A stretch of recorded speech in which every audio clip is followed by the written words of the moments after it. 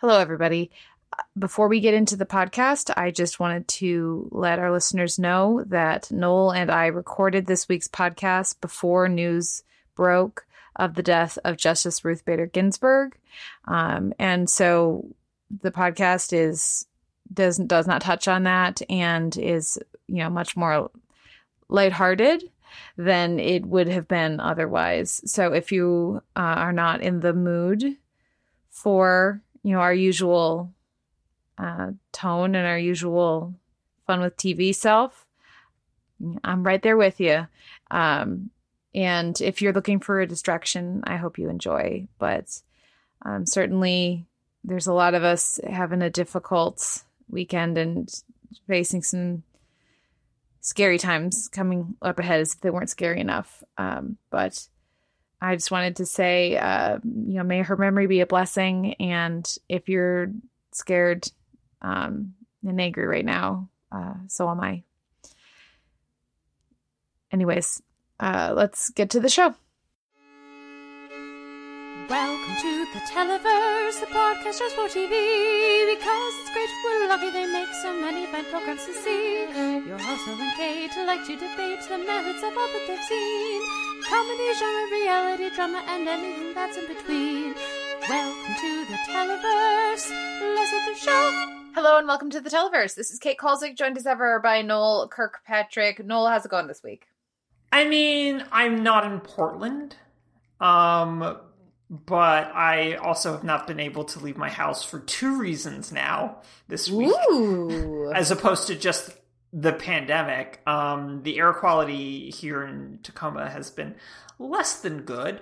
Mm-hmm. But again, not like Portland or certain parts of California levels. Today's it rained, and so the air quality is okay enough to go outside for a little bit. But for the most part, for the past week, even including last week when we recorded, I was basically not allowed to leave my house except to real quick go outside and be there for 5 minutes. Anything longer, and not the best idea. So, yeah, it's been all right. I do also want to let you know, you and as well as our listeners, that I got a keyboard, and not a keyboard to type on keyboard, even though that is actually going to be one of my next purchases, is I'm going to get a mechanical keyboard for myself. But I got a musical keyboard to learn how to play music on, to help me not play video games all day. So that's very exciting and will be very difficult and frustrating for me, I'm sure. Because as my partner pointed out, no, you love to learn things and you love to know how to do things. You don't like the process in between learning how to do something and doing it. You like learning things and you like doing things. You don't like that middle step.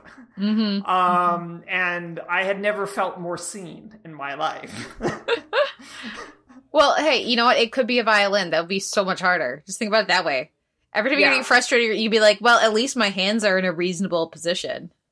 Yeah, no, it's true. It's my partner offered to teach me the guitar because she knows how to play the guitar. And I went, no, thank you. I've seen people try to learn that F chord, whichever one it is that just forces your fingers into a completely unnatural position. No, thank you. 61 keys, that's enough. That's enough for me to figure out right now. Well, I'm very excited about your keyboard. Listeners, this has been in the works for a while, and I've been very much anticipating it and looking forward to it. So I'm very excited for whatever developments that come.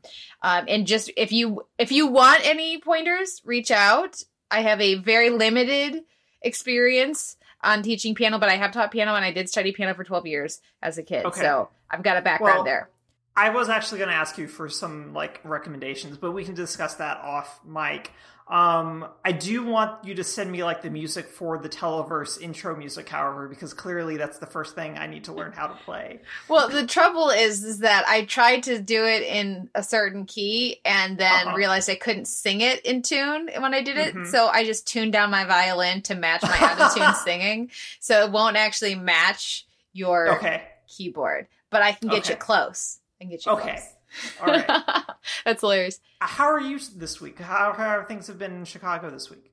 Yeah, things are, I mean, it is what it is, right? Kulzik bunker. In the Kulzik bunker, things have been pretty good. You can't complain, right? That's where we're at. Can't complain. It could be way, way, way worse. And right now, everybody's doing well. So we're going to hold on to that. It's the start of the school year. So I'm getting used to back to a different teaching schedule than I've had all summer and most of quarantine. Because when my students had school in like March, April, May, their schedule was very different than it is now. Because they're like really doing it. So I could have like some lessons in the morning and something and it was a much more normal people's working schedule kind of schedule. And so I'm back to only afternoons and evenings. And then I have like my mornings are just like open. So I'm sleeping because I'm staying up way too late because I'm working later, of course, naturally. Yeah. But I can like get up and then like work out a little bit and like make an actual like breakfast and catch up on some other work and stuff like that before then, we record and then I teach all night and then I stay up too late editing the podcast. Right. So like it's been getting used to and adjusting to that schedule. And the fact that we took the first half of the week off of streaming in place really helps with that. So the transition, so I feel like I'm now pretty comfortably transitioned to my new school year schedule. So that helps. But, I feel like it was just very strange not talking to you and Allison for the first half of the week. So it was very weird. Yeah. Well, I'm sure listeners were like, oh, thank goodness they're not bombing my feed anymore every day. No, we still are. Just, not this week. Anyways, it's been interesting. This week we're going to be talking about at the end of the show, Julie and the Phantoms, which is a Netflix musical comedy. Yes, I'm going to go with musical comedy. Yeah. And it's an adaptation of a I think, a Brazilian show? Brazilian, yes. Yes. And so that it's a easy watch, 9 episodes, each about a half an hour, very High School Musical, I say, without having seen the High School Musical. But that is pretty fun. We'll be talking about that at the end of the show.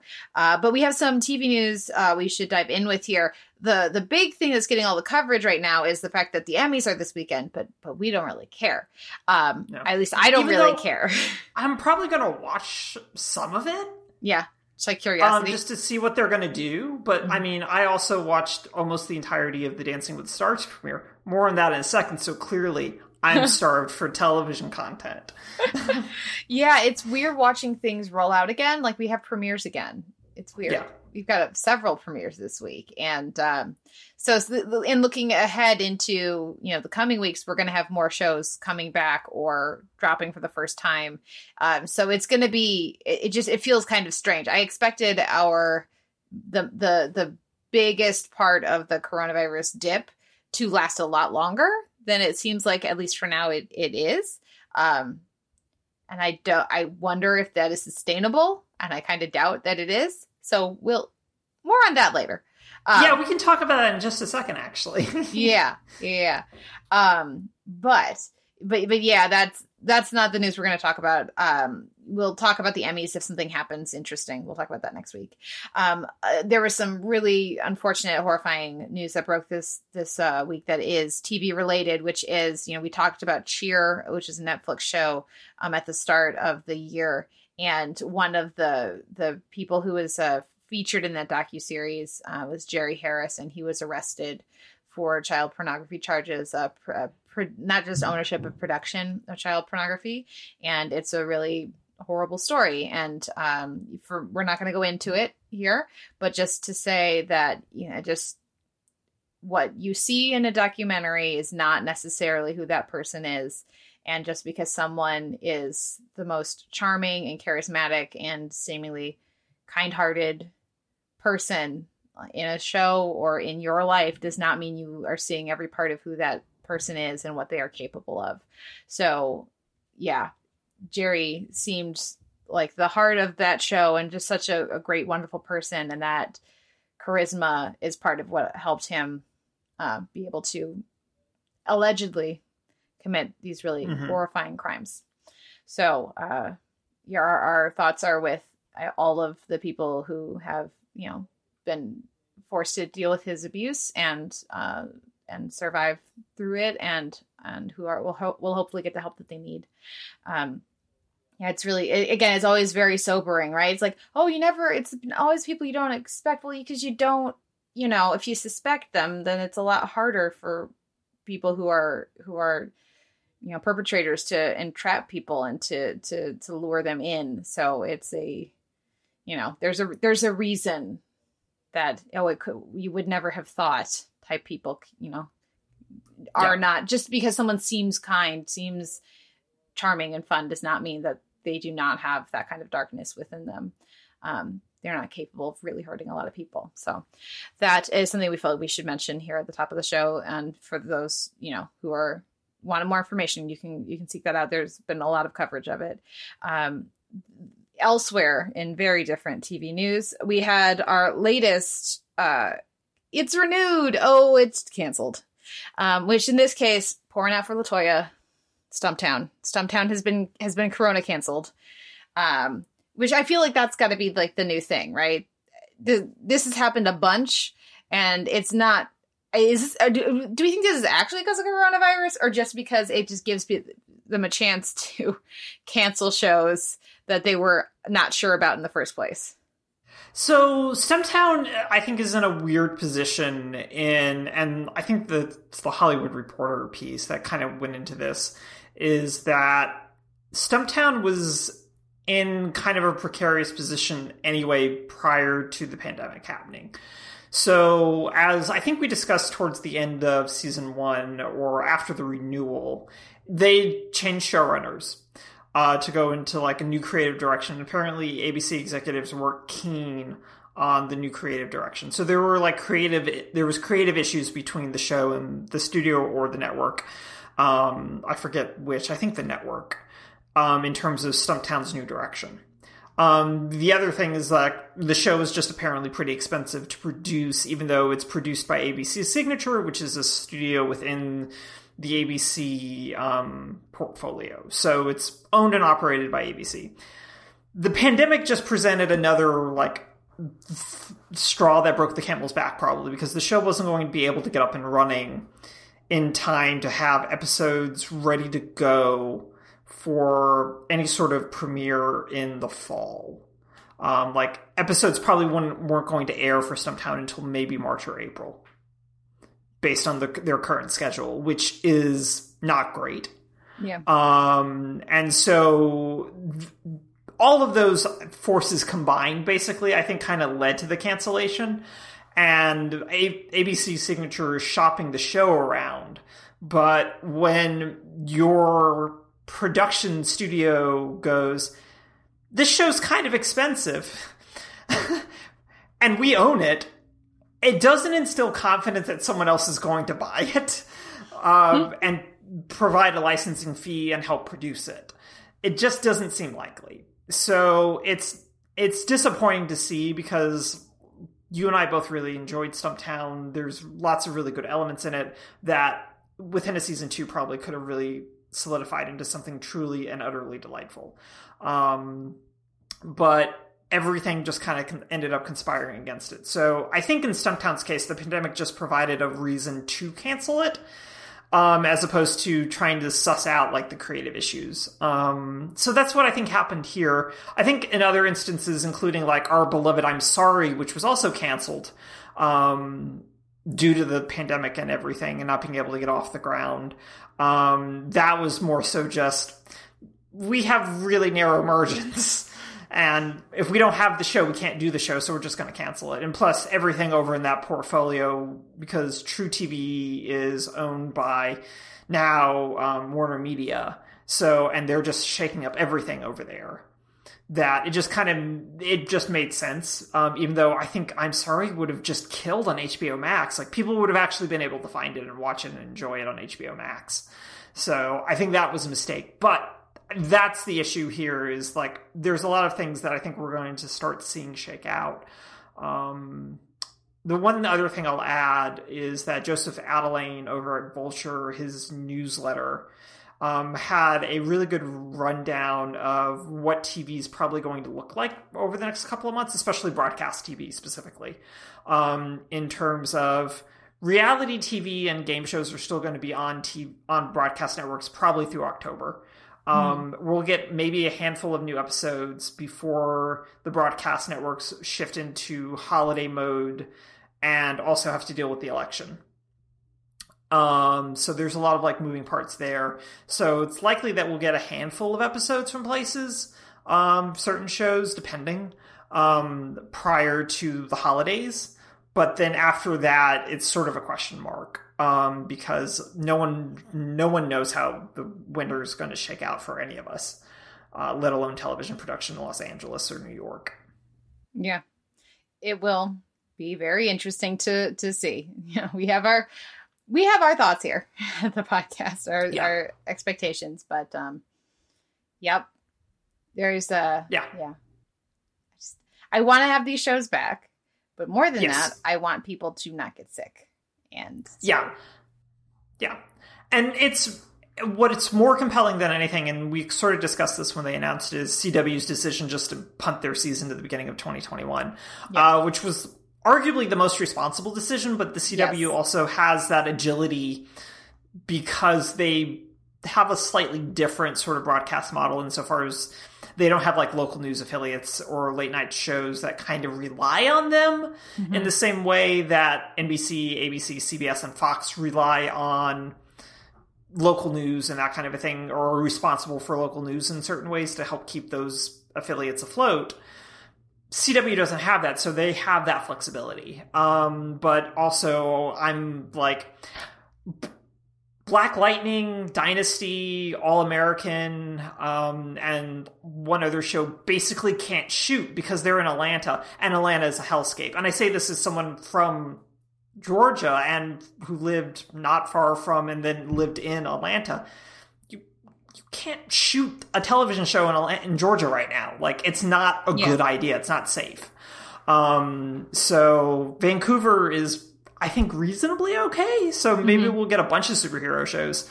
But I don't know that we're going to get any of the Atlanta shows, just because it doesn't feel safe. And I agree with you, like, there shouldn't be these shows because I'd rather everyone that works on a show be safe and healthy rather than trying to churn out something to feed a machine.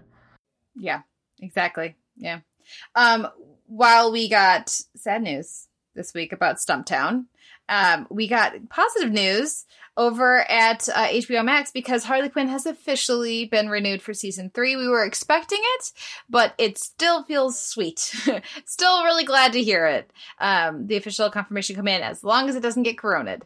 I don't anticipate that, though. I'm feeling pretty good about this one. There was also news about DC Universe now going, like, all the DC Universe shows are going to HBO Max, and DC Universe is going to be just for digital distribution of comics, is my understanding. Yeah. That makes sense. That's what they should have done in the first place, but whatever. Yeah. It may have taken a while, but that's where we are now. So, yay, everyone get ready for another season of shipping in 2021.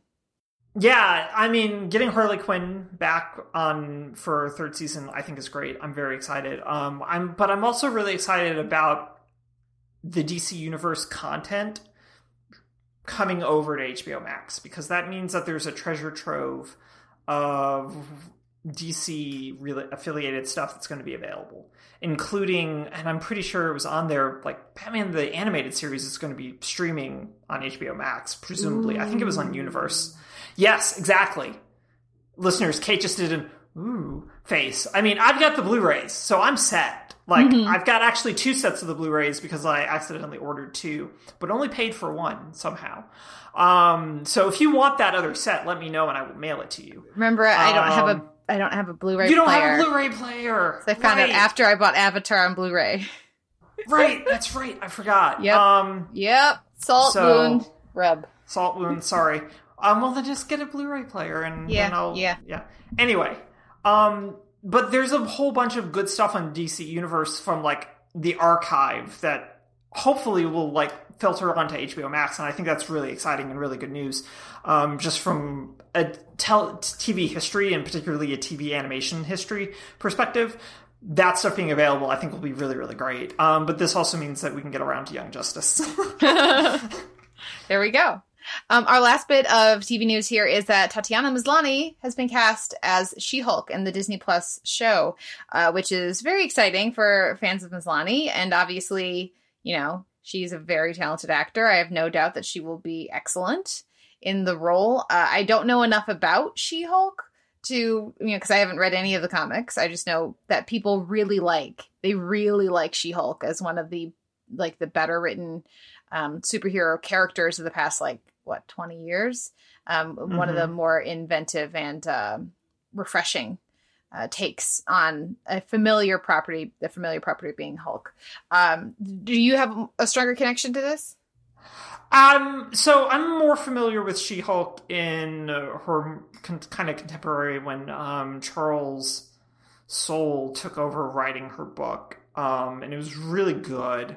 And She-Hulk figured pretty prominently into a lot of storylines going forward. She was the leader of the A-Force, which was an all-female team of Marvel superheroes during a big crossover event. That book was solid.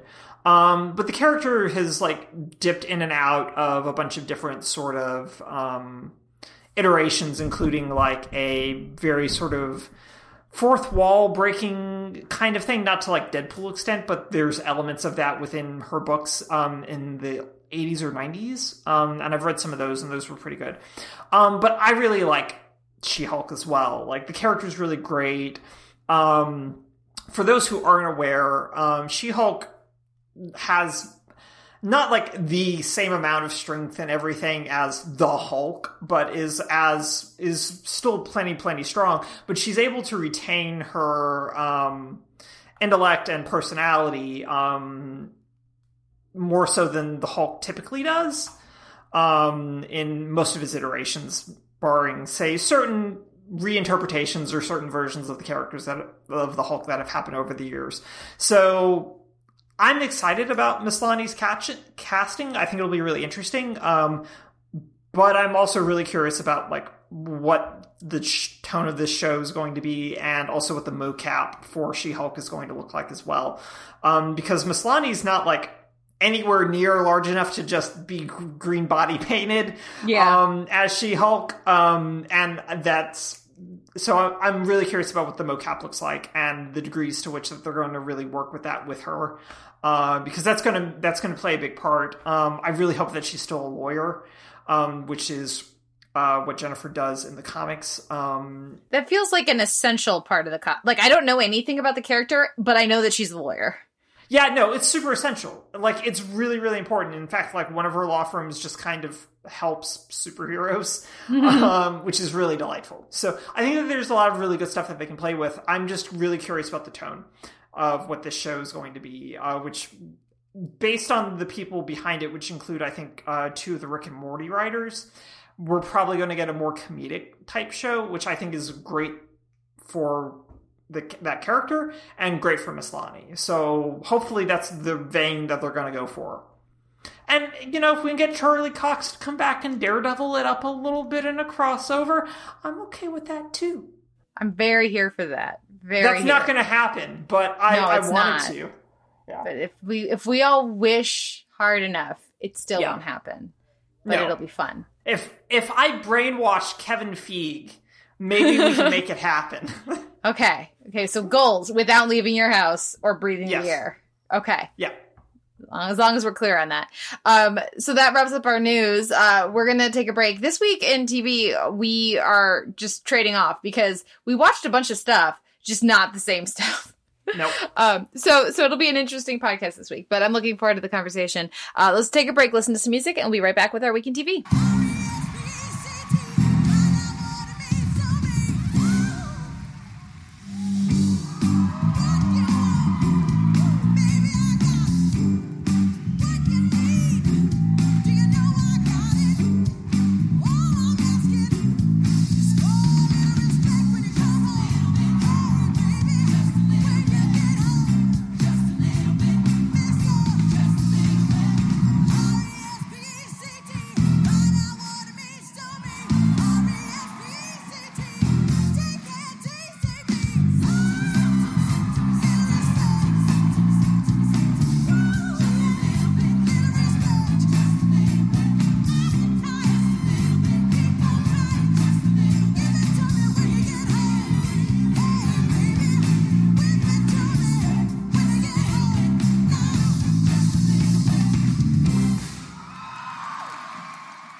This week in TV, I'm going to kick things off with just a few thoughts about the return of Archer for season 11, the Orpheus Gambit, and Blood Sploosh.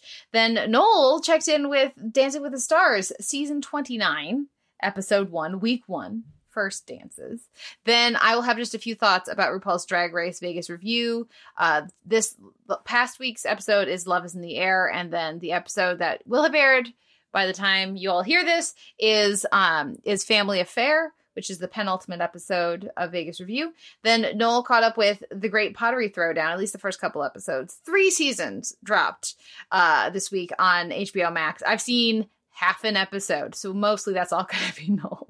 And then Noel also checked out The Third Day on HBO, its season premiere. I have a couple thoughts on Departure, which is a new Peacock show. It's actually not a Peacock show, but they have the rights to it. It's a UK show, Canadian and UK show. So that, I'll have a few thoughts on Departure, and then Noel's going to round things out with Lovecraft Country, Strange Case. So first up is Archer, the Orpheus Gambit, and Blood Sploosh. So the reason I wanted to mention this, because it's very boilerplate Archer. I don't have a lot to say about it. It's our similar statements to what we've been saying over the last couple seasons, which is these are very funny people. It feels a little tired, but it's not the show operating at its peak, but if you really enjoy these characters, if you enjoy the personalities and the animation and the world, have fun, enjoy. The thing that makes this stand out is that they have decided to wake Archer up from his coma and return him to the actual world instead of continuing these like season-long coma genre exercises. So having Archer awaken 3 years later to find Lana married to Stephen Tobolowsky, and what? Yes. Okay. That's the actual actor Stephen Tobolowsky? No. Okay. Because that would be amazing, and I would immediately watch that. No, a bajillionaire doctor, I think. Okay. Who I think he's a doctor or something with art. I don't remember. She met him at the hospital.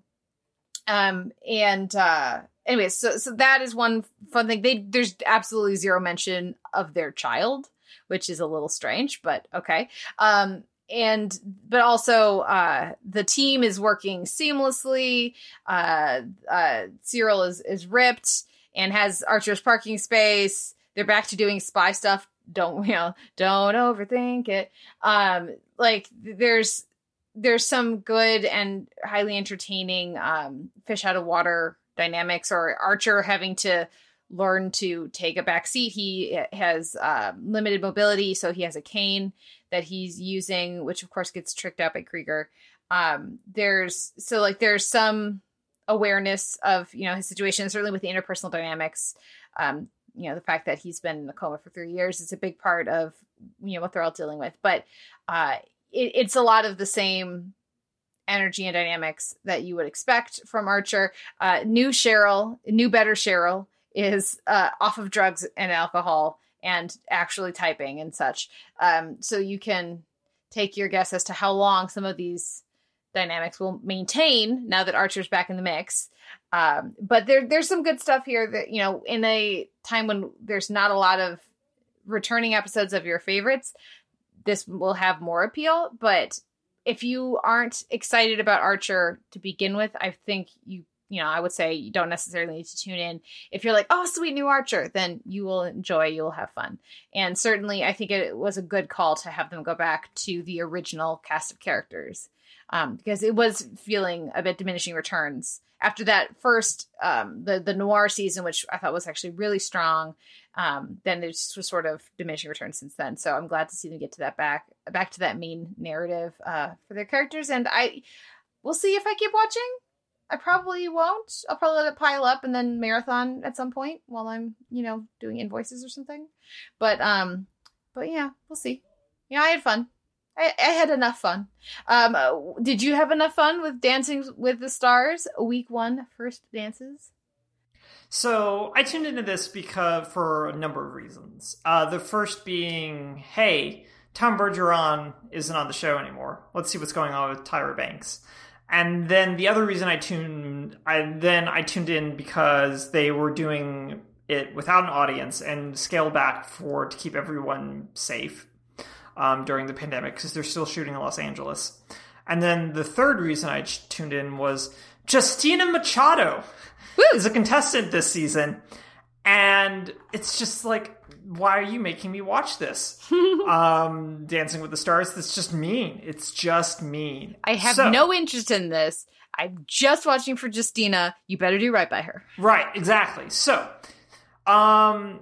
it's still Dancing with the Stars. I saw a bunch of like articles written up about how Tyra Banks made the show about her, which never happened.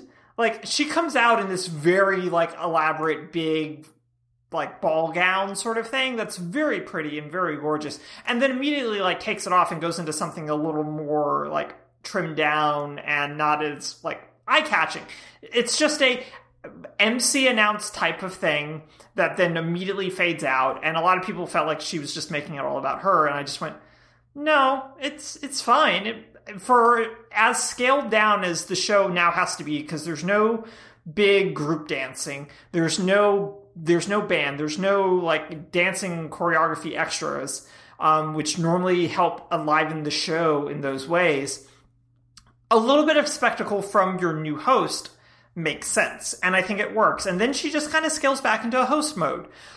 She asks really standard questions about people's reactions to things. Like, none of it feels all that different from normal Dancing with the Stars.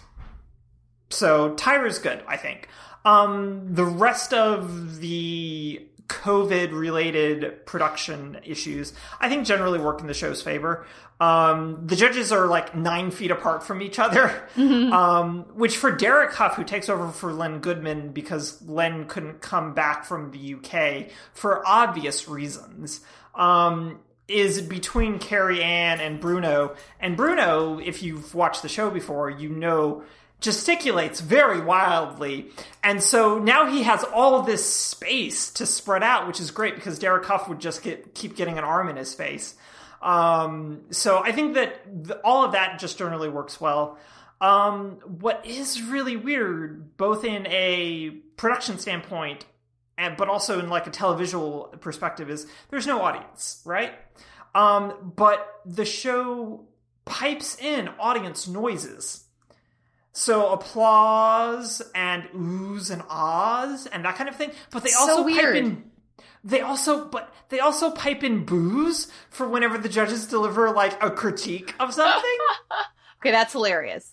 See, that's the thing, is it's all really weird, but it's also all really kind of funny, is the thing. Like, when the boos came in, the judges immediately like turned around to wonder where the fuck it was coming from. That's so funny. And like real serious kudos to their sound team, because they're deploying all of that exactly right and at the right levels with choosing the right sounds. Because I've watched enough Dancing with the Stars to know when an audience reacts to a certain thing, the noise that they typically make. And after 29 cycles of the show, so does the show. So it actually creates this uncanny valley effect of there's no audience, but it feels like there's an audience because of how well they're piping in this audience noises. So I think all of that works really well. It feels weird, but it still ends up working okay. As for the actual dancing, I'm not a good person to evaluate things, so the only thing I will say is that Justina has the best time of anyone I watched, and she's tied for first place as of right now, with Sakai, what's her last name? Sakai Jackson, who has worked on the Disney Channel a lot. Because there's always one Disney Channel one Disney Channel actor on Dancing with the Stars per cycle. It's just contractually required. But Justina Machado has the best time. She's just infectious. She's so happy and just on and performing and giving a terrific, terrific performance. Technically, I can't judge it. But you know what? She was having, again, like I said, the most fun of anyone that performed. She was just really in it. So I'm probably not going to watch anymore because I forgot how long the episodes are, Kate. They're very long. They're so long. The premiere is 90 minutes with barely any with like limited commercial breaks. Cause I watched it on demand. And it's just like, it's so long. And there's so many dancers. There's so many. Just go to YouTube and search up the Machado dances. That's probably what I'm going to do because she's just really great on it, and I really enjoyed it. So it's still Dancing with the Stars, and it still feels like a pretty solid like version of itself, despite the COVID changes and the host changes. So I think if you like Dancing with the Stars, it's still something totally to check out. Go watch it if you want to, but there's no reason to watch it if you know that Dancing with the Stars is not a show for you. Okay. Well, I am intrigued, certainly. Much more than I was, so we'll see. Watch a little bit of it just to get a sense of how weird it is and then turn it off. Next up is RuPaul's Drag Race Vegas Revue, which I haven't checked in on for a while. Previous episodes, Love is in the Air, and this week's episode, by the time you guys hear this, is Family Affair. And Love is in the Air is definitely the strongest episode. I haven't seen the finale yet, but it's the strongest episode of the rest of them. And it's because it centers very much on two threads, which are Cameron's not boyfriend comes to town to break up with her. And yay, because he doesn't want to do long distance anymore. And it's been rough.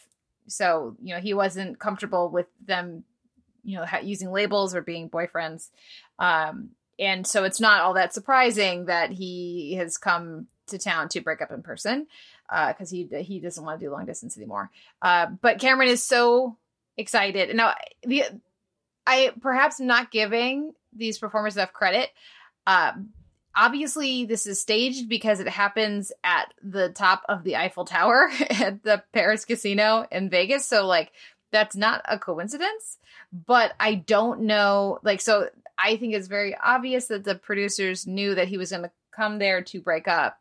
But I don't know that Cameron knew that. Because if so, Cameron's a really, really good actor. And I don't know that these are performers who do a lot of things. But very subtle and relatable, nuanced acting is usually not one of the things that they do. So, because Cameron is just like beaming, like glowing practically. So excited that Andre's in town and talking about their relationship and stuff. And then really not when they get done. So, because of that, it's very relatable. So and they're handling, it's a very mature reason to break up and it's done respectfully and Cameron takes it about as well as she could, I get it, but it sucks and all these different things. So it's just very real drama with that obvious layer of artifice and manufactured reality that goes with any of these reality shows and these docusoaps.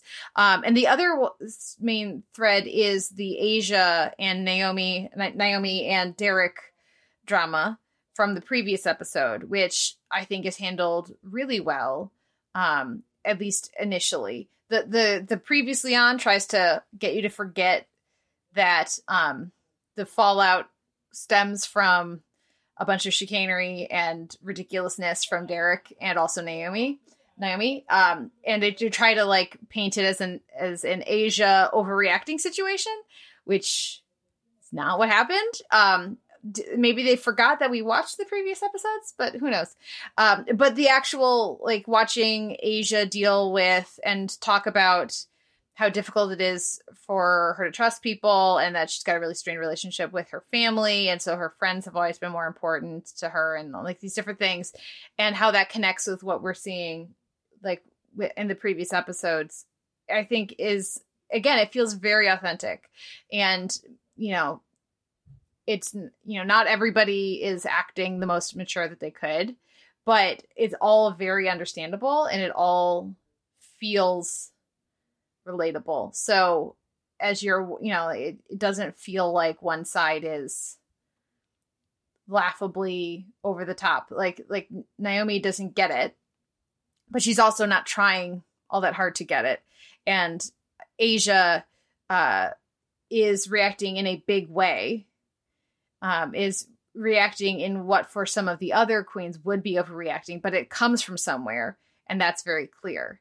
So while she is not the most mature in some of her responses, it's because she was very, very much hurt, and the people who hurt her were not mature in the way they hurt her. So it's like, what do you expect? Because of that, there's enough shading to the situation to make it feel more genuine as compared to the really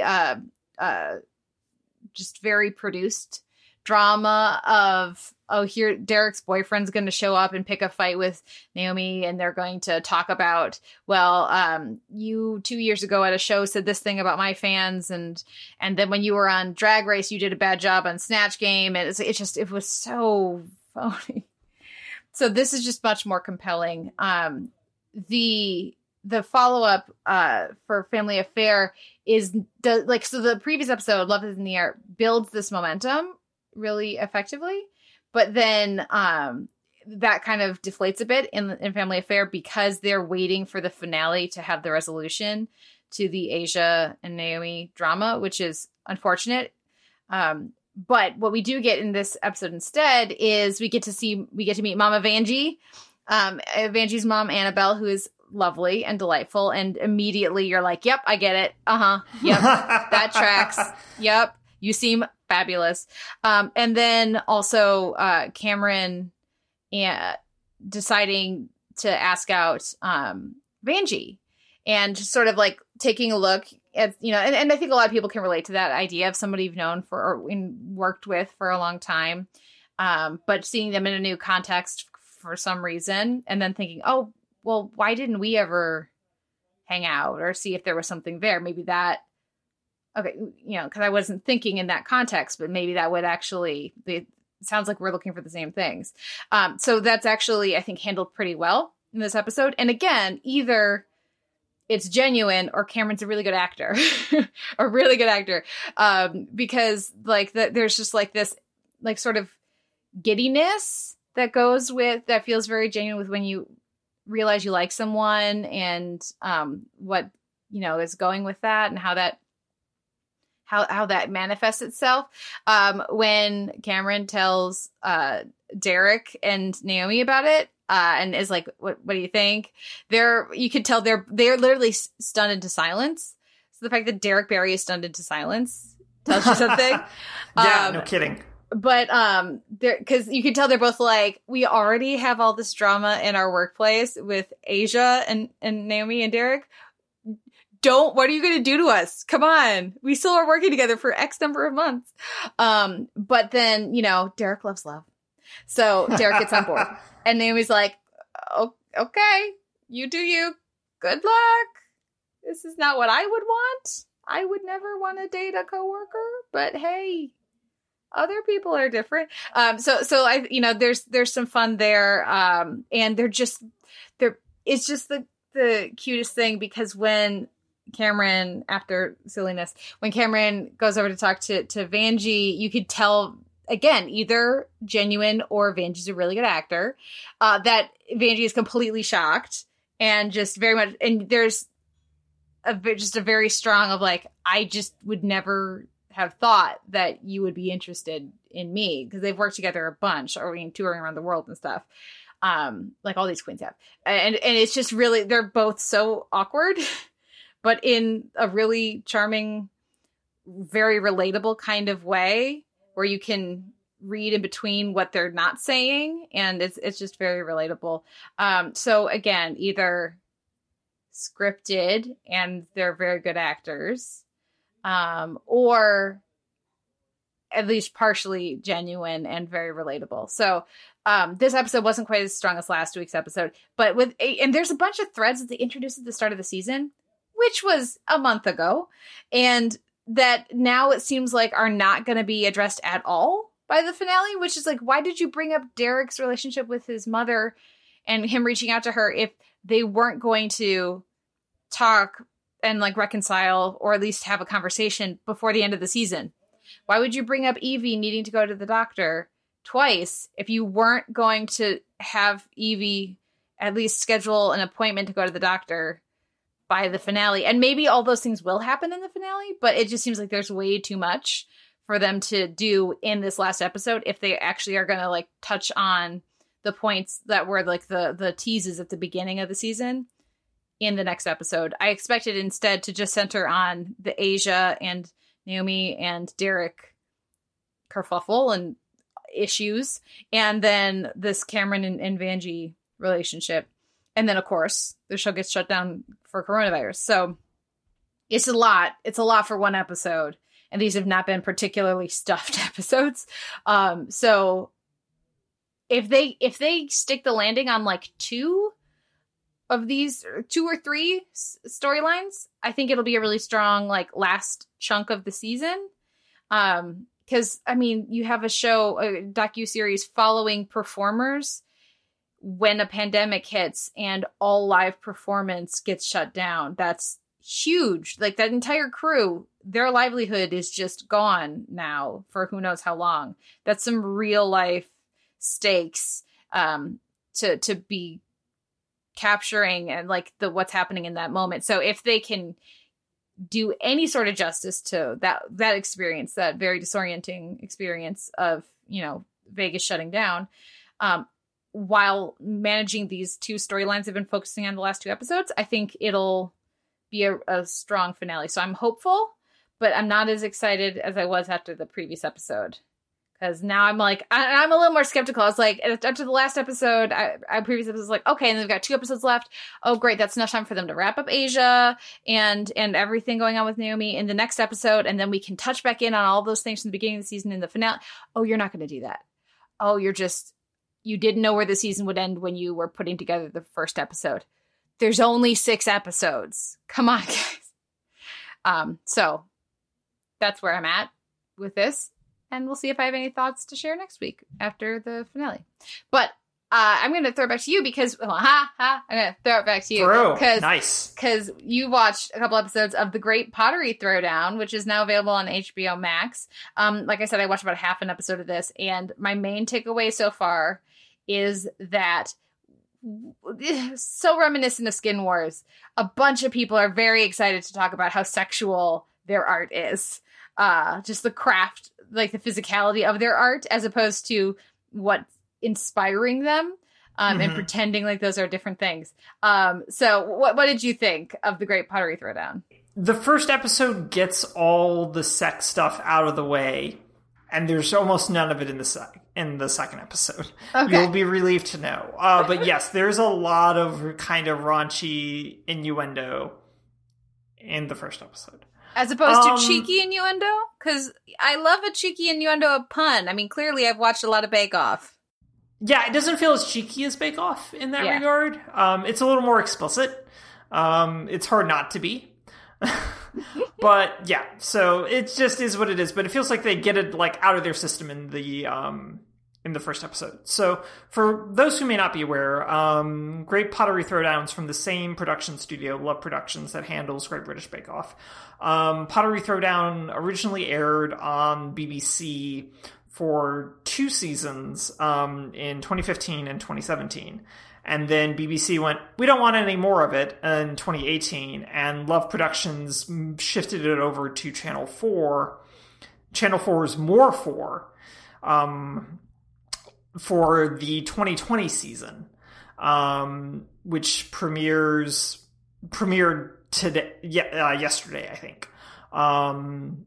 HBO Max has the rights to all 3 seasons, so it'll be airing, I presume, new episodes, or all the episodes for, I think, season 1 are available already. Season 3 are available already, so plenty of stuff. I like this pretty well based on the 2 episodes I've watched.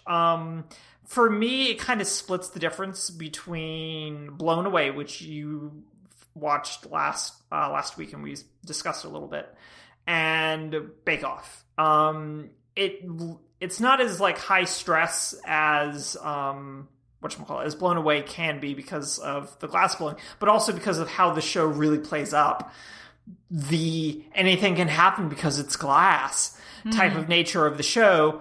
Also with Blown Away, you have like professionals or semi-professionals competing against one another, which creates all sorts of levels of ego and nonsense and stuff that happens within Blown Away, which can be not the best thing for the show. Pottery Throwdown has like home potters competing, just like Bake Off has home bakers competing. So these aren't like professional potters, even though one of them is like a ceramics teacher at a high school. But for the most part, these are folks who don't do this like professionally. So that lowers the sense of stakes and lowers the egos significantly, which I find really good. But it also isn't as stressful as Blown Away, even though it has the same degree of, well, the pots are going to do what the pots are going to do when we put them to dry or when we put them in the kiln, because maybe we didn't work the clay the correct way, or our glaze or the oxides that we use didn't do what we thought they were going to do, et cetera, because we kind of screwed up, but also you just don't know what's going to happen inside the kiln. So there's that degree of the same thing of like what happens in the oven. It's all really good paralleling. Even down to like the structure of the episodes is very Bake Off. They have like a main thing that they do for the primary challenge for the episode, but that can take anywhere between 4 days and 7 days.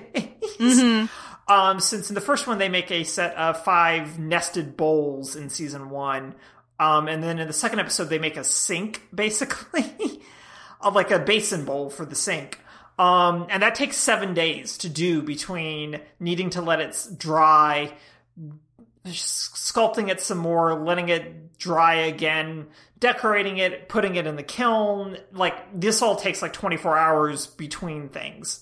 So there's a lot of like downtime, quote, around each episode, which means that they have room for a blind technical, which normally involves doing something really kind of small. The first one in episode 1 involves putting handles on 2 different styles of cups. One cup is a contemporary, one's a classical, and your handle has to be uniform and match the style of the cup. In the second one with the basin, they have to do 9 tiles that they can design any way they want, but there needs to be a uniformity to the theme and concept of the tile design. And then they just have a speed challenge before they present and finish up their final big main make type thing. That is something really ridiculous and silly and just feels like a way for everyone to kind of blow off steam a little bit. Mm-hmm. So in the first one, they have to make as many egg cups as possible, basically.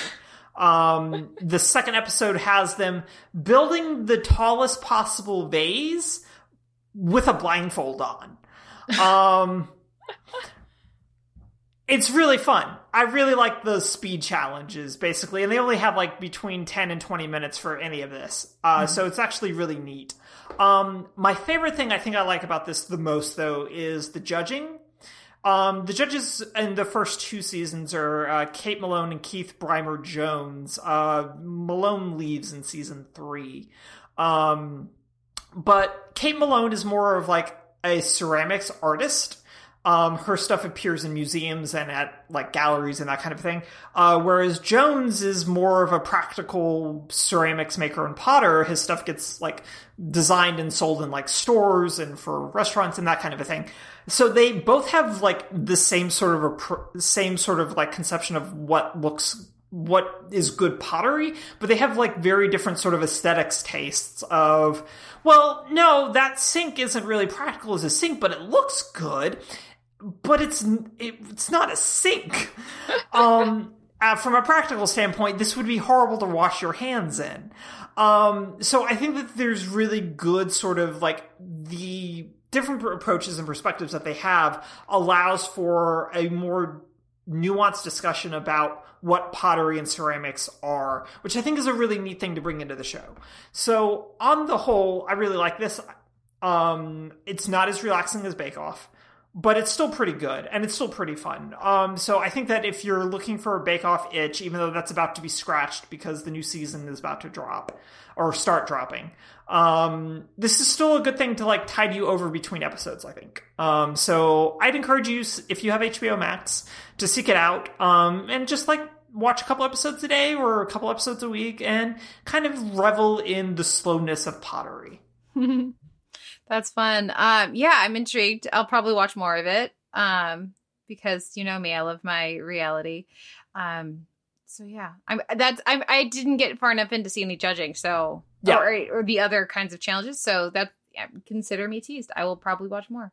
One of the other things I really like is that Jones gets very emotional about ceramics, so much so that he cries or almost cries in both of the episodes I watched. In the first instance, it's because a very nervous contestant did a very good job. And once she presented her bowls, she was just so relieved. And he started crying because of how relieved she was. And then there was just something else in the sink basin one that kind of like made him kind of tear up. I really like that from like an emotionality level of he really cares about this, both as like a profession, because he's also kind of brutal in a lot of his judging. But it also like means so much to him to see these people doing this work and doing good work that he gets moved to tears, which is so great and lovely to watch, especially I think to all the other kinds of reality show judgings on these, but also specifically Paul Hollywood, who refuses to emote. Yeah. And that you can be emotional and also very clear-eyed in your judging and very exactly demanding. Yeah. Those are not mutually exclusive.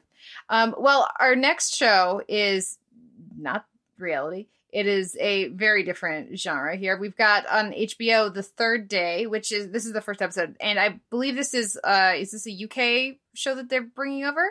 Yes, so this is a co-production between a bunch of different English and UK studios that originally is airing on Sky Atlantic over in the United Kingdom and is on HBO here in the States. Discussing the show's weird. It's a miniseries that's split between 3 different parts. The first part is Summer. It has 3 episodes that focus on Jude Law. The third part is called Winter and focuses on Naomi Harris. But the second part, Autumn, is going to be, presumably, depending on if this is still happening, is a one-off live event in London that is described as an immersive theater event. I feel like they already filmed it. Yeah, but it's supposed to be a live segment. So maybe they've already... I thought they meant that they recorded it live. But you mean live. Oh, okay. Yeah. I don't know. It airs on it's slated to air October 3rd in the UK. I'm unclear when we're going to get it or if we're going to get it, but the show airs in like one continuous take, so maybe they've already shot it. Maybe I just need to like read up on it more. But it's a little weird. But I'm intrigued by it from a transmedia sort of approach, depending on what this ends up being. So here's the deal, at least with the first episode. Jude Law plays a fellow who ends up in this mysterious island off the English coast, following saving a teenager or pre-teenager from hanging herself in the forest where he's been mourning, it's implied. It's a little unclear. His backstory is slowly rolled out over the course of this episode, but then is revealed to not necessarily be everything that he's been telling us. Shifty narrative type of thing. And what's happening on this island is some sort of mix of a music festival and a cultic reappropriation of a culture festival kind of deal. Based on the history of this island in particular, that's called Osea. Osea. Osea. Okay. It has all the hallmarks of a creepy insular island that no one should stay at for any longer than they have to, type of deal. So it's very much in the vein of like a Wicker Man, or I presume a Midsummer, because I have not watched Midsummer because I am a little pansy, in terms of horror type stuff. Hereditary scared me so much I didn't sleep for 3 days, so I did not watch Midsummer, which is from the same director as Hereditary. But it has that same kind of...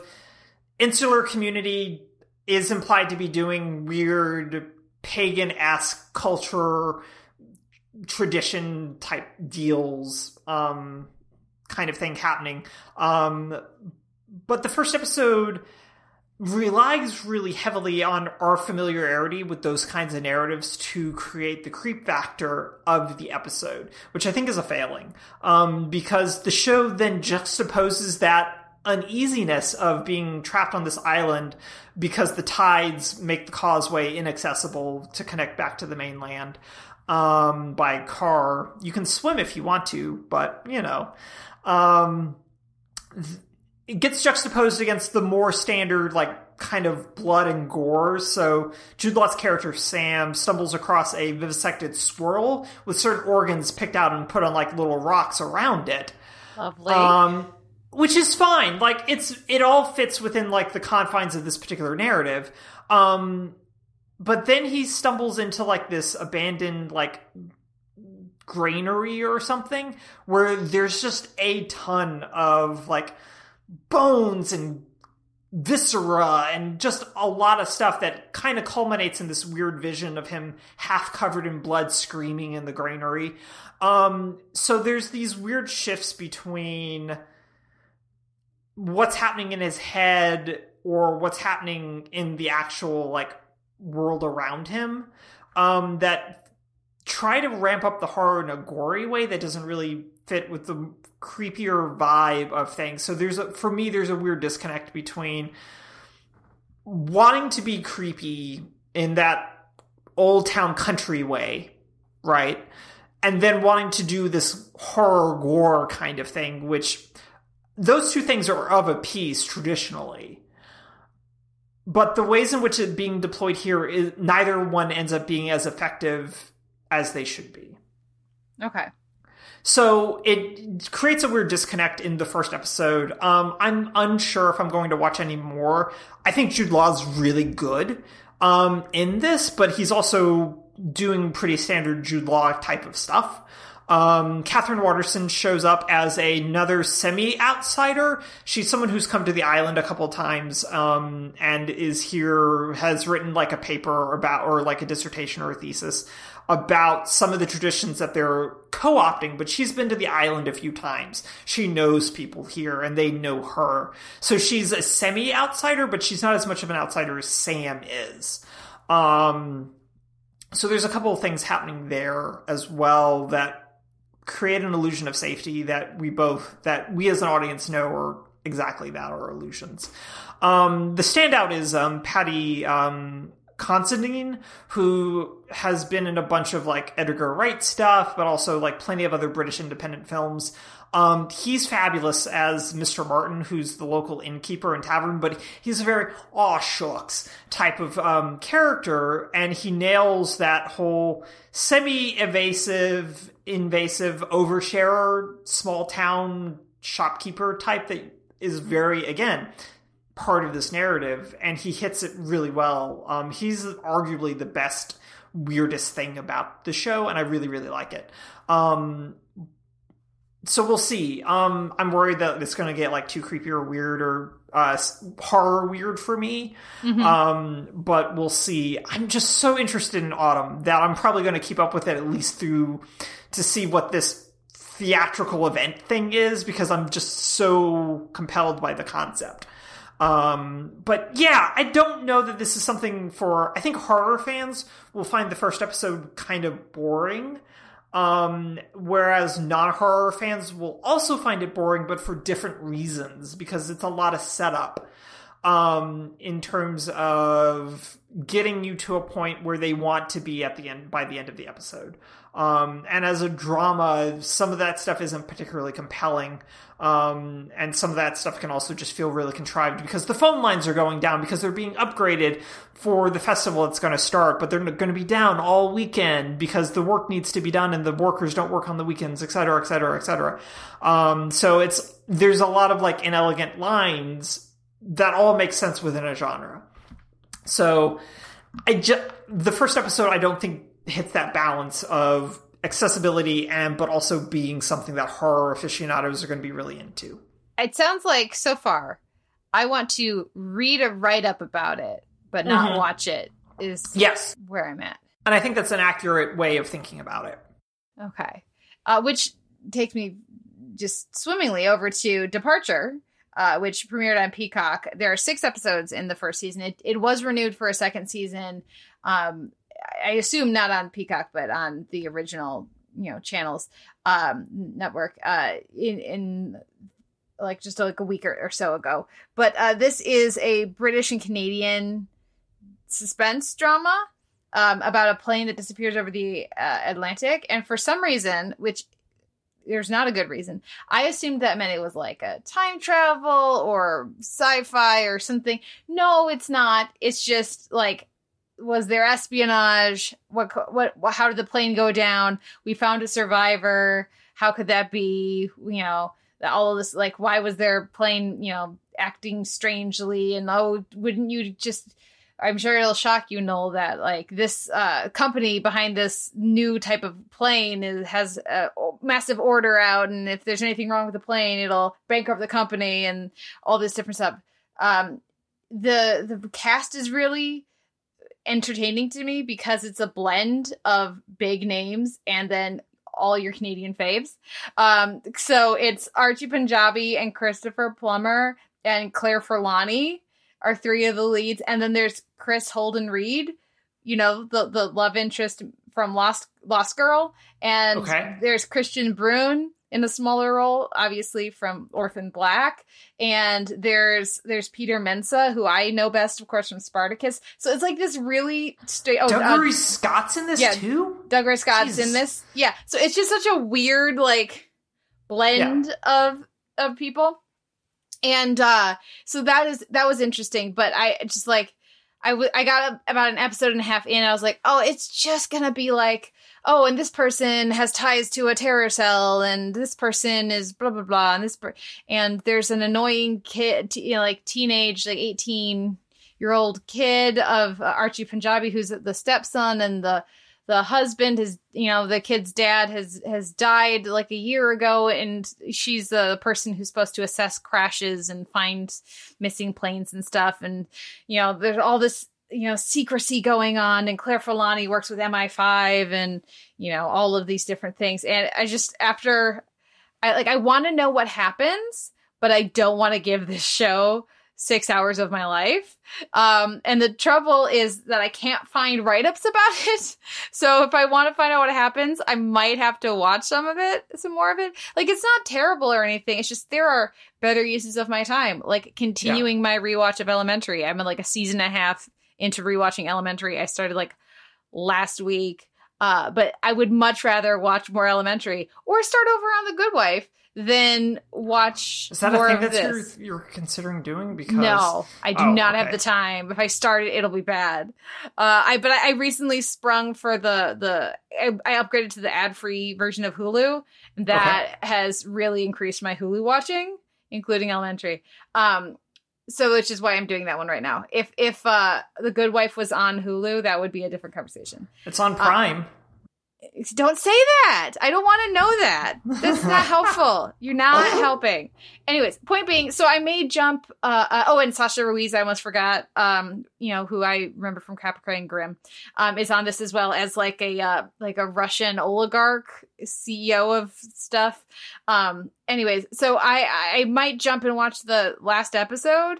Like, there isn't even like a blurb on Wikipedia about the last episode of the season, and because it's been renewed.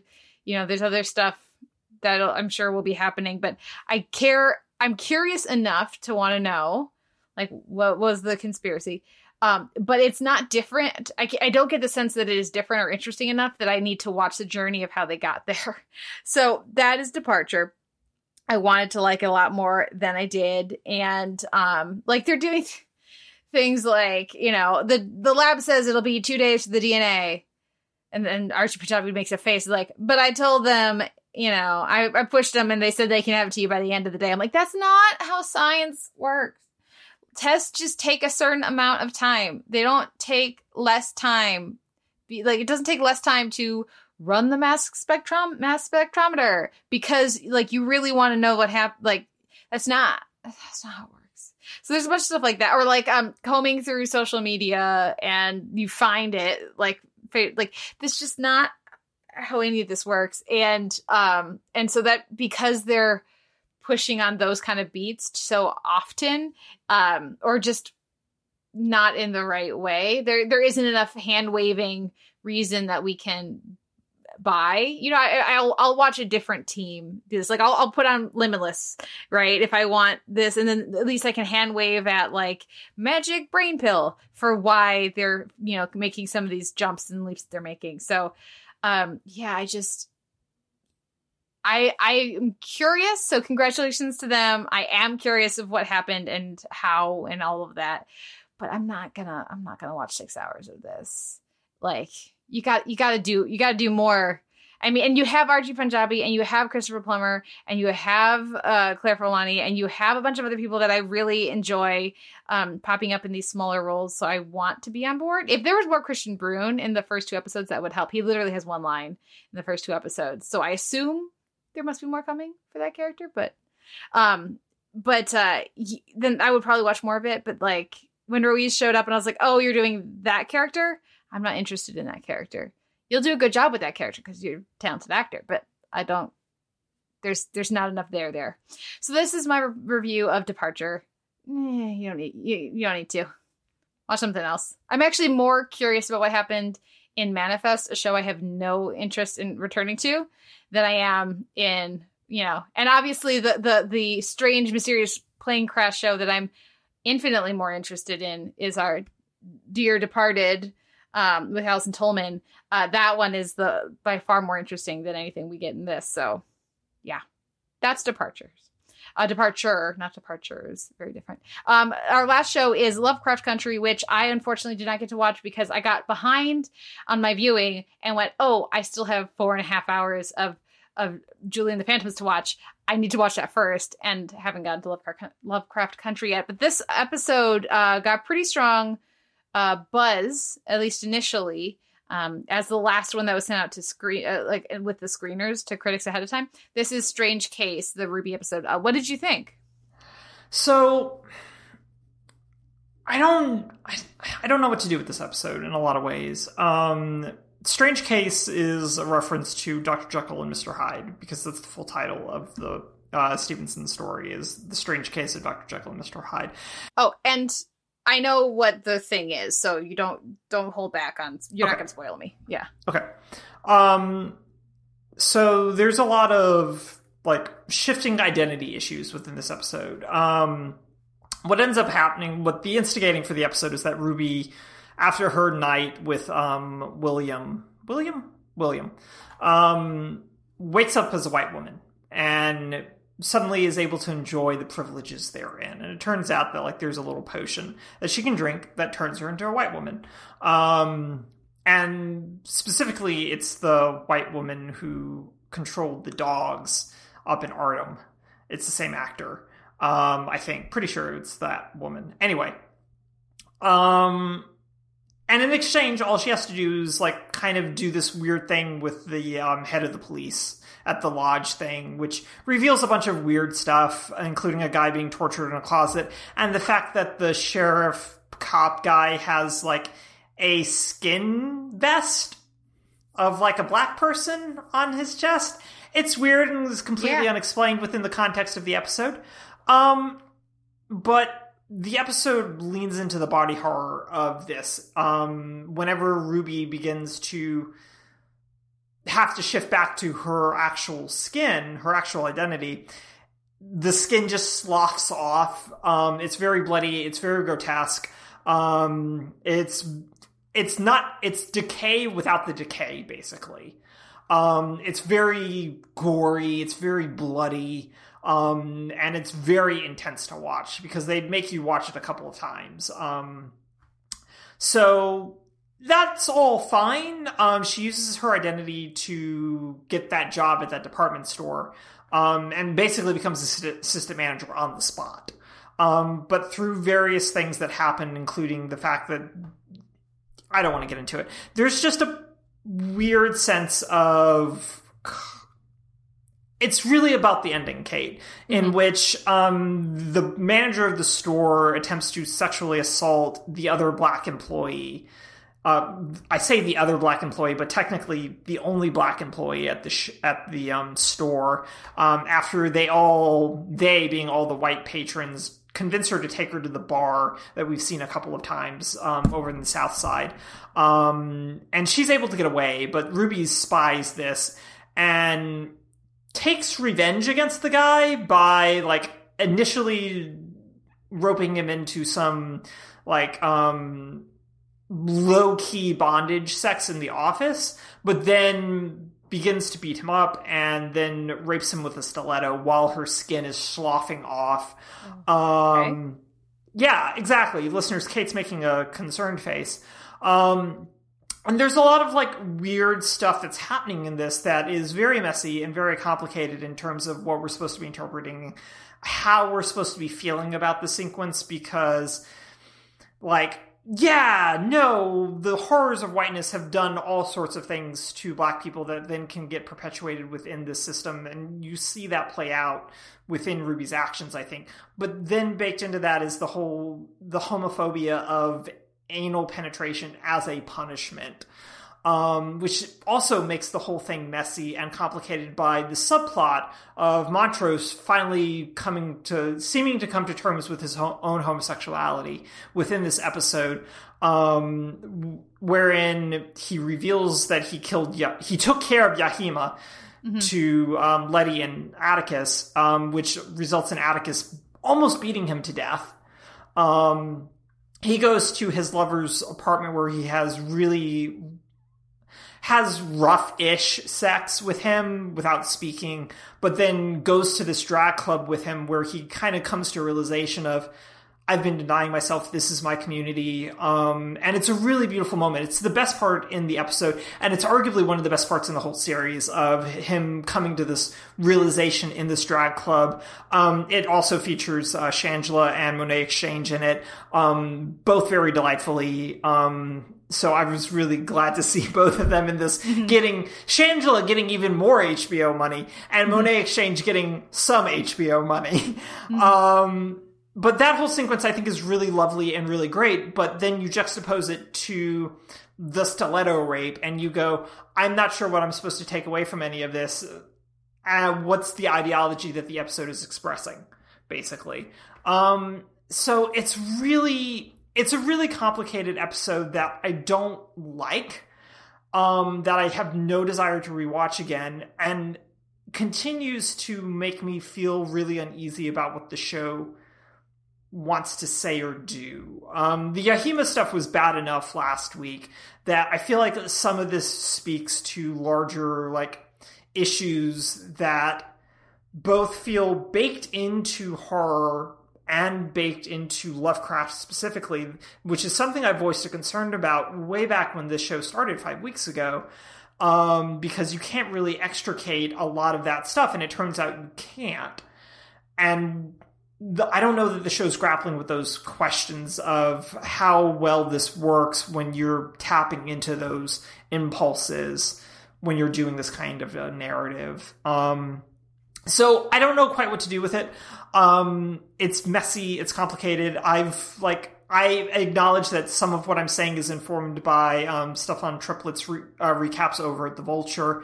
I think that those recaps are really, really good. I read them immediately after I watch the episode, which I shouldn't do, but I also don't want to wait a week to read them, because they're really good, and I really like what Triplet writes about the show. I think it was really good. So I'd encourage listeners to go read those, provided you have the NY Mag page views available to you. I'm about out, which makes me very upset.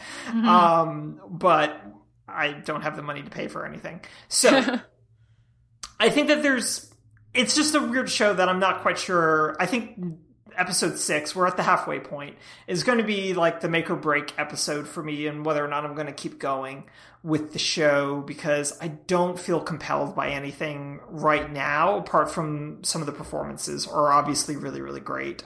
But the narrative is starting to really kind of have lots of problems for me that I'm not able to get past. And that's kind of frustrating.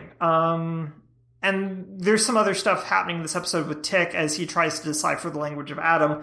And Letty's like, this is bad, this is evil, this is corrupting. And it's just like, yes, it is, because this is a Lovecraft narrative. And dealing with those kinds of forces always corrupts people. That's the whole point of it. But he ends up making a call to Korea, and the next episode, based on the trailer, takes place as a flashback within Korea.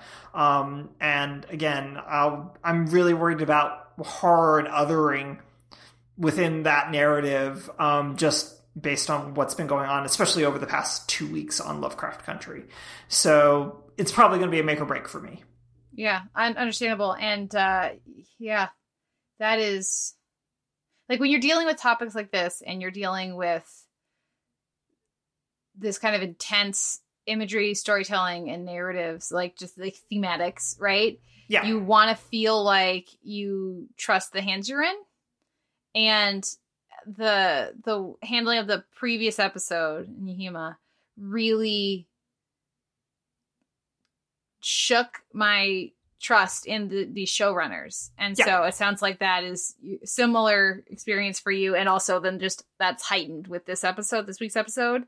And so, yeah, I don't know that I'm going to keep watching. Right. So I will watch this episode. And I mean, I'm very glad to be warned. Yes. For what's coming. I'm very glad to not have watched it like late on Sunday night after a very long day. Don't do that. Yeah.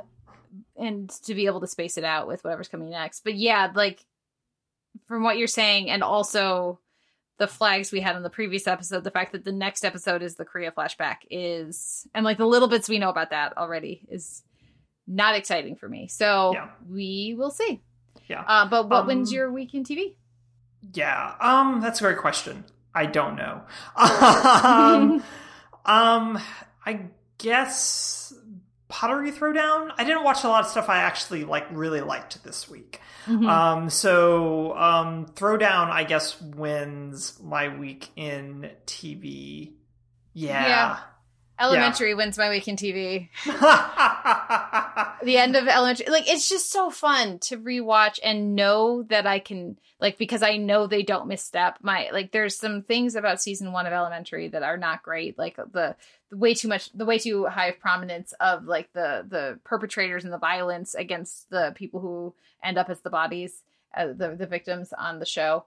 So there's some flourishes like that in the first season that are not great. But knowing that they never try to hook up Joan and Sherlock, knowing like how like some of the choices that the show is going to make, and that I know that the showrunners, for the most part, as far as I'm concerned, made the right choices at each fork, right? And their priorities and what they wanted to say about the character and about these this property and everything makes it so much easier to just relax into that familiar rhythm of like the Sherlock Holmes character and my favorite interpretation of the character and my favorite interpretation of Watson and these other beats, while still having the same, your fave. All the cop shows are problematic, elements. Absolutely. That's still absolutely there. There's just a fun and an energy to this particular take on Sherlock Holmes that I have really enjoyed revisiting. So yeah, also The Vow, but I didn't like this episode of The Vow as much as the other ones. And there are other things that I watched, but yeah, I'm giving it to Elementary. Now we'll take a break, listen to a trailer, and come back to talk about Julie and the Phantoms. We'll be right back after this. We have one last performance. Julie.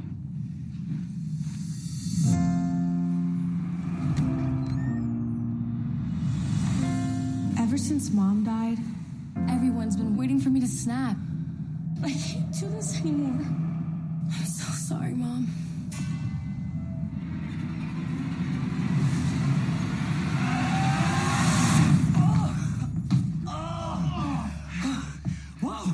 Get back here. Oh, slow down. You look like you've seen a ghost.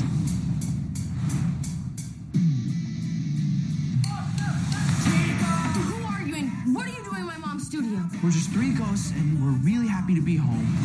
This is just too weird. power to move people.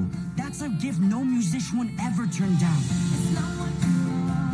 I think this is my thing. She's legit. With a new lead singer, this band would be legendary. So you want to join the band? Grab a guitar. We got work to do. Give it up for Julie and the band! Why have you been keeping those cute boys a secret? They're ghosts. When we play together, people can see them. She drops in unannounced to upstage me with her little hologram act. What was that? We need to do our unfinished business so that we can cross over. I suggest you accept my offer because the clock is ticking. We don't have a lot of time. I can't do this without you. Everyone can see the way you look at her when you sing. You are the most watchable duetters I've ever seen. We both know how it feels to lose our moms. We were brought together for a reason, to help each other.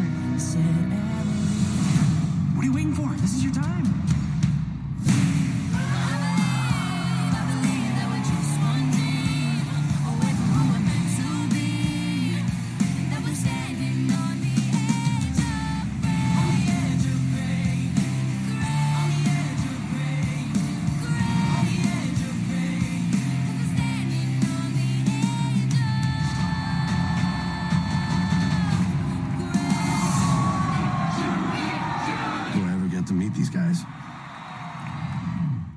That was a trailer for season 1 of Julie and the Phantoms, which is a Netflix series that has not yet been renewed for a season 2, to my knowledge, but I hope is. Personally, I'm curious how you feel about it. It's about a young woman who is in high school, Julie, who winds up summoning 3 ghosts who died as 17-year-olds in a band that were about to break through, maybe, from eating hot dogs. Eating bad street dogs. Where was that concert? Was it at the Orpheum? Because I don't remember. Because they never mention it. They never mention the Orpheum and how all the greats go through the Orpheum. This is from Danny Ortega, who people will know from High School Musical, the director of High School Musical. Every episode, the premiere is like almost 40 minutes, but then the episodes are about a half an hour each. Every episode has at least 1, if not 2 musical numbers and original songs. It gets repetitive, so don't binge it unless you're really digging it, because the structure of Julie has to start singing, and then what we realize, by the second episode is that the band, they're ghosts. No one else can see them except for her. But when they're performing, they appear and everyone can see them, and so that they can be visible and interact and all of this great fun stuff when they're making music. So they connect over music. She's recovering from and dealing with the loss of her mother, who was involved in the music world, and who I think we're supposed to infer met the band, was like running the show for the band right before they died, and so that's why she has their CD, which when Julie plays the CD, that's what pops them up. It's 25 years later, and they've missed 25 years in the void or whatever, in a dark room. I was crying in a void for 25 years is one of the single best line deliveries I've heard all year. Anyway, continue. It's very goofy. It's very silly. The band, one of the band is Jeremy Shada. That's Reggie, who's the very dumb bass player, who people will know as the voice of Finn from Adventure Time.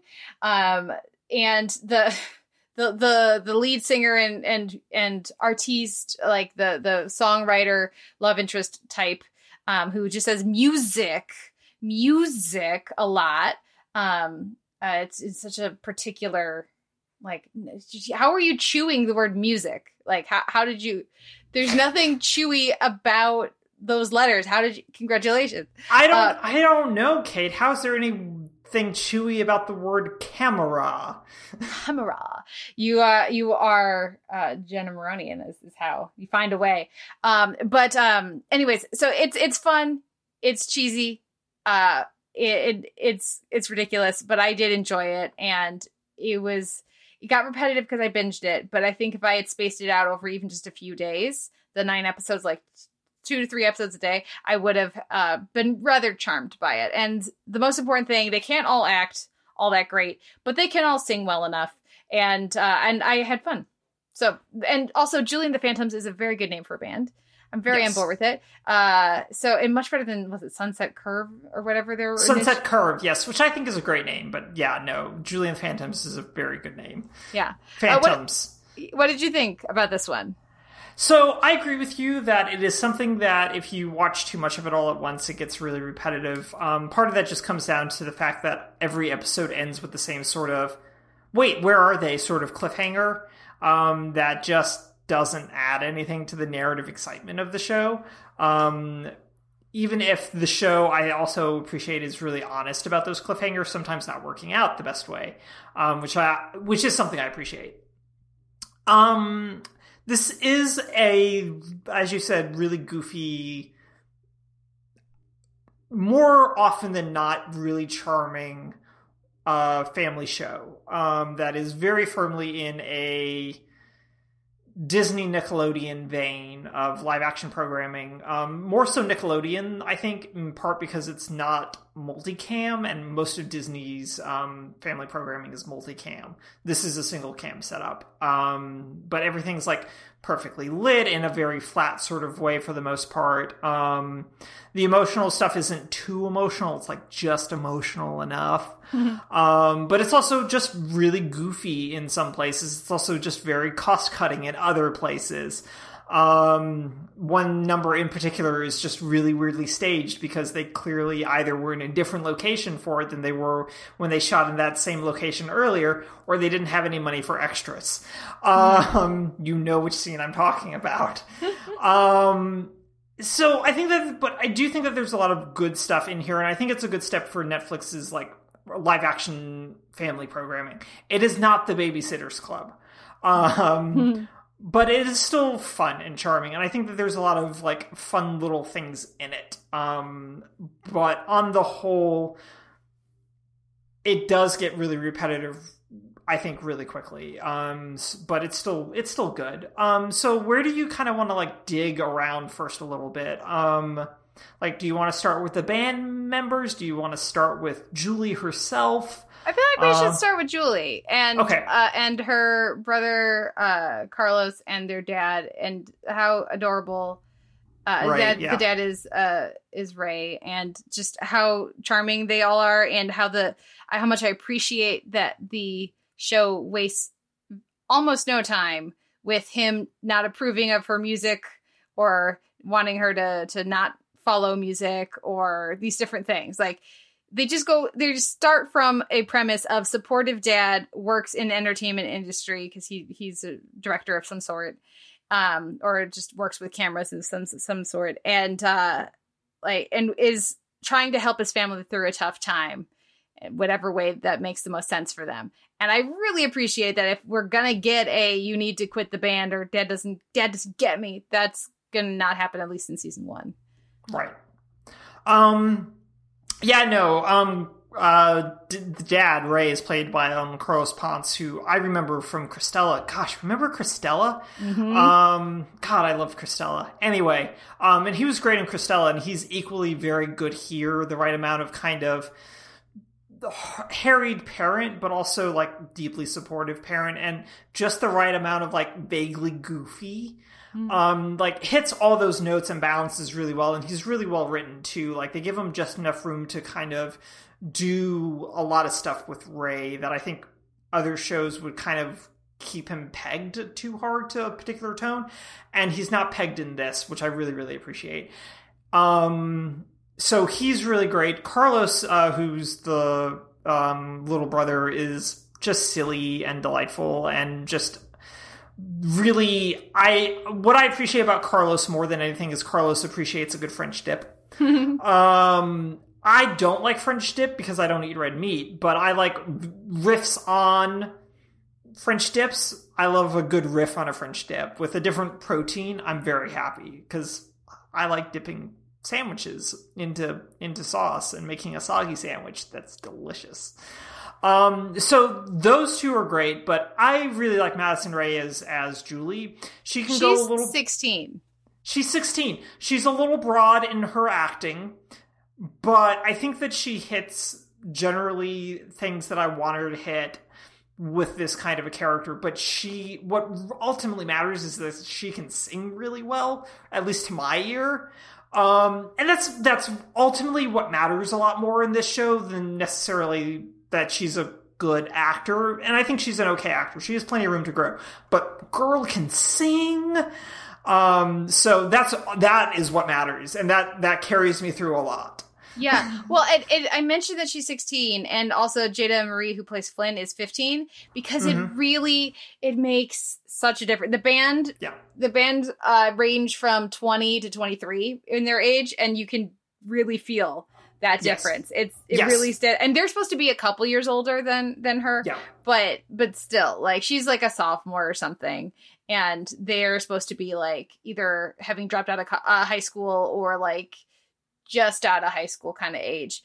And like, it makes such a difference when they actually do feel like teenagers, because they look like even just the way their costumes, the way they hold themselves, the way that like these characters act. Like, as someone who interacts with teenagers all the time, this is much more what teenagers feel like, with just a Disney sheen, like Disney TV sheen over them, but still, as compared to almost every teenaged character played by a 20-something that you see on anything.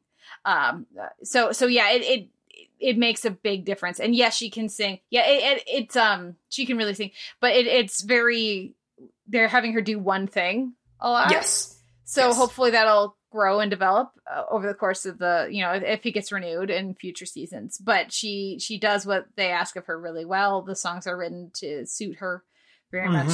And they have, again, a really appropriate energy for what they're going for. She's at this like arts school. So they have dance class instead of a gym, and they have performances all the time, and it's a very industry kind of thing.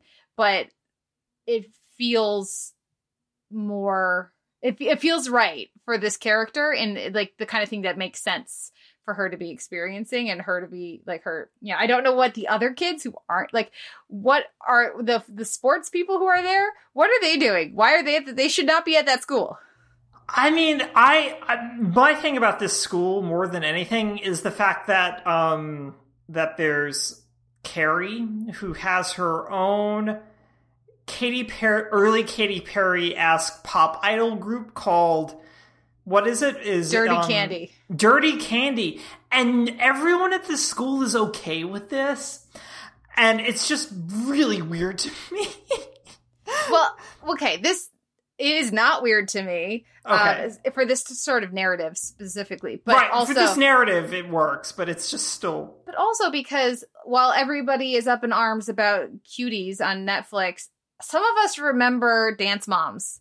Like, some of us, like, oh God, how many years ago was it now? Like, I think I was still in college at the time. For my grandparents' like 50th wedding anniversary, they took us all down to Branson, and we went to see like some shows and stuff. And one of the shows had like a teenage dance group before, like, as an opening act kind of a thing. And they were wearing clothes that were way too tight, because it was clearly like a mostly younger group, but then some of the people had aged up, and they were still all doing the same choreography and wearing the same outfits and everything. It was like, this is not age appropriate. This is creepy. Why are they okay? No one is reacting. It's just, we are the only ones who think this is strange and far too sexual for this age of people. Okay. So like, for me, like, it doesn't feel shocking or surprising to me, because I've seen it before. All right. And nobody seemed to be reacting, which is why I find all the hubbub around Cuties particularly hypocritical, because that's only when it's convenient. And I haven't seen the film. I can't comment on the actual film. But yeah, it's gross when you're hypersexualizing tweens, right? We shouldn't do it, and we shouldn't do it on Disney Channel, and we shouldn't do it on Dance Moms, and we shouldn't do it in all parts of our culture, not just in the one that people have decided is scary to them. So yeah, I don't know. Sorry, I didn't mean to get too deflected onto that other thing there, but yeah, it it is, I guess I'm just not surprised because of the kind of stuff that I've seen dance troupes do. But yeah, it seems like that shouldn't be happening, right? And then it is. And high school gyms everywhere. Yeah. So that's Julie and her school. Let's talk about Sunset Curve. Yeah. We have Alex, Luke, and Reggie. We've mentioned Reggie already, who's played by Jeremy Shada, and I think this is the first time I've seen him in a live action thing. He's fine. I think he's good at what they're asking him to do. I don't know how much more he can do, but he's doing. I think he's doing this thing pretty well. Yeah, he's doing a very good stupid, and it works very well. So Charlie Gillespie plays Luke, who's the lead singer and primary songwriter, it seems. He is also okay, both like acting and like the character is, but we'll get into something I appreciate about the group overall as a minute. But I think that there's just storyline elements of like, I'm attracted to a ghost, I'm attracted to a human that, sure, okay. I mean, I was fine with it with Demi Moore and Patrick Swayze, so I guess I'm okay with it here. But it's still a little silly. Yeah. Though I do really like the girls, right? Yep. Right. No. Yeah. Which takes us to our drummer. And Alex, who's the drummer, who's played by Owen Patrick Joyner, who is the best thing on the show. I really like Alex a lot. I think the character's great, but I really, really like everything Joyner does across these episodes. I think he's got the best timing for basically everything they want, I think, from everyone, which makes sense because he's playing the drummer. But I think that there's also plenty of other stuff that he just pulls focus for me the entire time. And the ways in which that they don't make Alex's sexuality like the defining trait of who he is. So much so that there's also like plenty of like vague homoeroticness between all three of them, down to Luke being like, I have stage chemistry with everyone, and he just totally sucks in Reggie in that moment of just like a hard stare in which Reggie internally I think I need to reevaluate some things about myself. That's just really delightful. And it's also one of the best bits that Jeremy Shada does in the whole show. So I end up really liking all three of them, like, as a group. But for me, Alex is like the big standout, and Joyner is like the guy who I'm like, I want to keep an eye on from everyone else in the show. Yeah. And Willie, like, just so much chemistry with Alex and Willie. You're rooting for them right away. Very charming. Yeah. Any thoughts on our villain of the piece? Like, just deliciously over the top from the moment you meet him in his cape and top hat. Yes. So, listeners, Cheyenne Jackson appears in 3-4 episodes of the show total? Yeah, as a ghost magician who died in like the 20s or 30s and runs a nightclub where humans get the opportunity to see people to see ghosts for reasons that are, and by ways in which are completely unexplained. I assume that they all get killed afterwards, but that's not what happens. But he's just chewing everything in sight, and it's delightful. They also give him like 2 of the big like show-stopping numbers, and both of them one of them is really, really good. The other one is more of a reprise that is less good. It's the aforementioned, they maybe shot this in a different location / didn't have money for extras, and it's really claustrophobic and weird, and it's not nearly as good. Yeah. But he's so good that it doesn't matter. Yeah. How did you feel about Caleb Covington, which is also just such a ridiculous magician name? It's a testament to their tone, their ability to build tone, that I wasn't Legend of Korra style going, obviously he's evil. What's wrong with you people? Like, because they do sell the naivete of the band well enough that, and also just when the food shows up, I was like, Yeah, I believe it. They're supposed to be 17. Yeah, that could distract them for 3 hours. This show has so much old pizza to make these actors eat such old pizza. Yeah. It's so old. Anyway, go on. So yeah, it is fun. I think there's some pacing issues in the season. Yes. It takes too long to get to some of these beats. Like they're getting to the end and you're like, okay, I can see how they're going to wrap everything up, but then they just don't wrap things up. So I'm actually intrigued what a second season is going to mean for, I'll just say, Bobby and some of these other threads around it's 2020. You can only say they're holograms for so long. Which is the biggest sticking point of the entire premise is any agent or producer that they end up signing with, and they skate around it in season 1 just fine, is immediately going to go, so how does this algorithm work? Mm-hmm. And they're not going to have an answer because they are children. And also because it's ghosts. It's ghosts. And it's ghost drums and ghost guitar and ghost, risers and everything. And ghost lights too, all of it. So it does, they're gonna have to get the agent on board with it. I like the pacing for that, where by the end of the season you've got Flynn and Carlos on board, and Carlos no longer trying to salt them. And so it'll be interesting to see if they do have a second season, how they pace out the dad finding out and some of these other, if they do that, finding out, the aunt. Yeah, exactly. Yeah. But that's gonna there's something interesting about them having a connection through music. There being some sort of unfinished business that they think they understand, but then maybe they don't.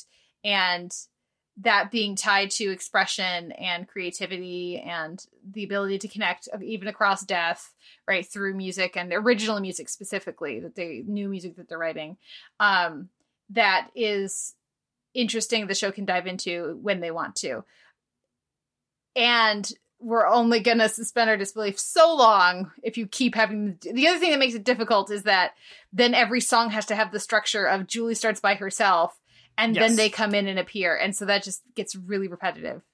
So, can she just go up on stage and then nod and, somebody comes in, Reggie comes in the bass, so he appears first before she sings, or does she have to sing first? Yeah, they need to figure out their rules a little bit. But I had fun.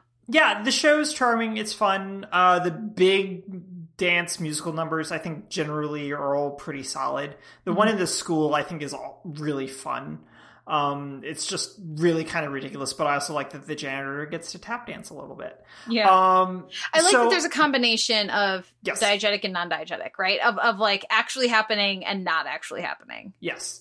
Yeah. No, it's a really solid mix. I agree with you that there can be a little bit more variation in songs especially for the band, but they need to figure all that out. So if you're looking for something to watch with your kids and right now, I think this is a really good new option.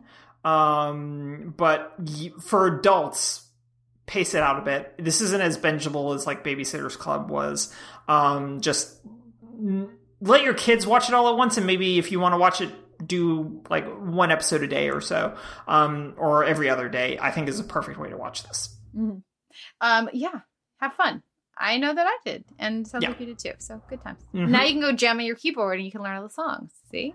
Yeah. No, because I have to figure out what a C key is. I don't understand any of this. I don't even know how to read music. This is going to be very much an experiment. It'll be an adventure. Yeah. Well, and the last thing is the songs are good enough too. When they're talking about this amazing song that my mom wrote, the songs are good enough for the hype, which I think shows like Glee never managed. So, that's an important element too. So, a few show notes here at the end of the episode. You can find a post for this episode over at theteleverse.org, where you can leave us a comment and let us know what you thought of the week's TV. You can like our page on Facebook and start up a conversation there. You can email us at televerse@gmail.com. You can find our M4A chaptered feed and our MP3 unchaptered feed over on Apple Podcasts. You can leave us a rating and review there. We'd appreciate it. It helps other people find the show. And you can also find us in Stitcher, where we have our M4A feed. And we are both on Twitter. I am at the Televerse, and Noel, you are? at Noel RK. Thanks so much for a great discussion, Kate. Thanks, Noel, and thank you everyone for listening. We'll be back next week with another episode of the Televerse.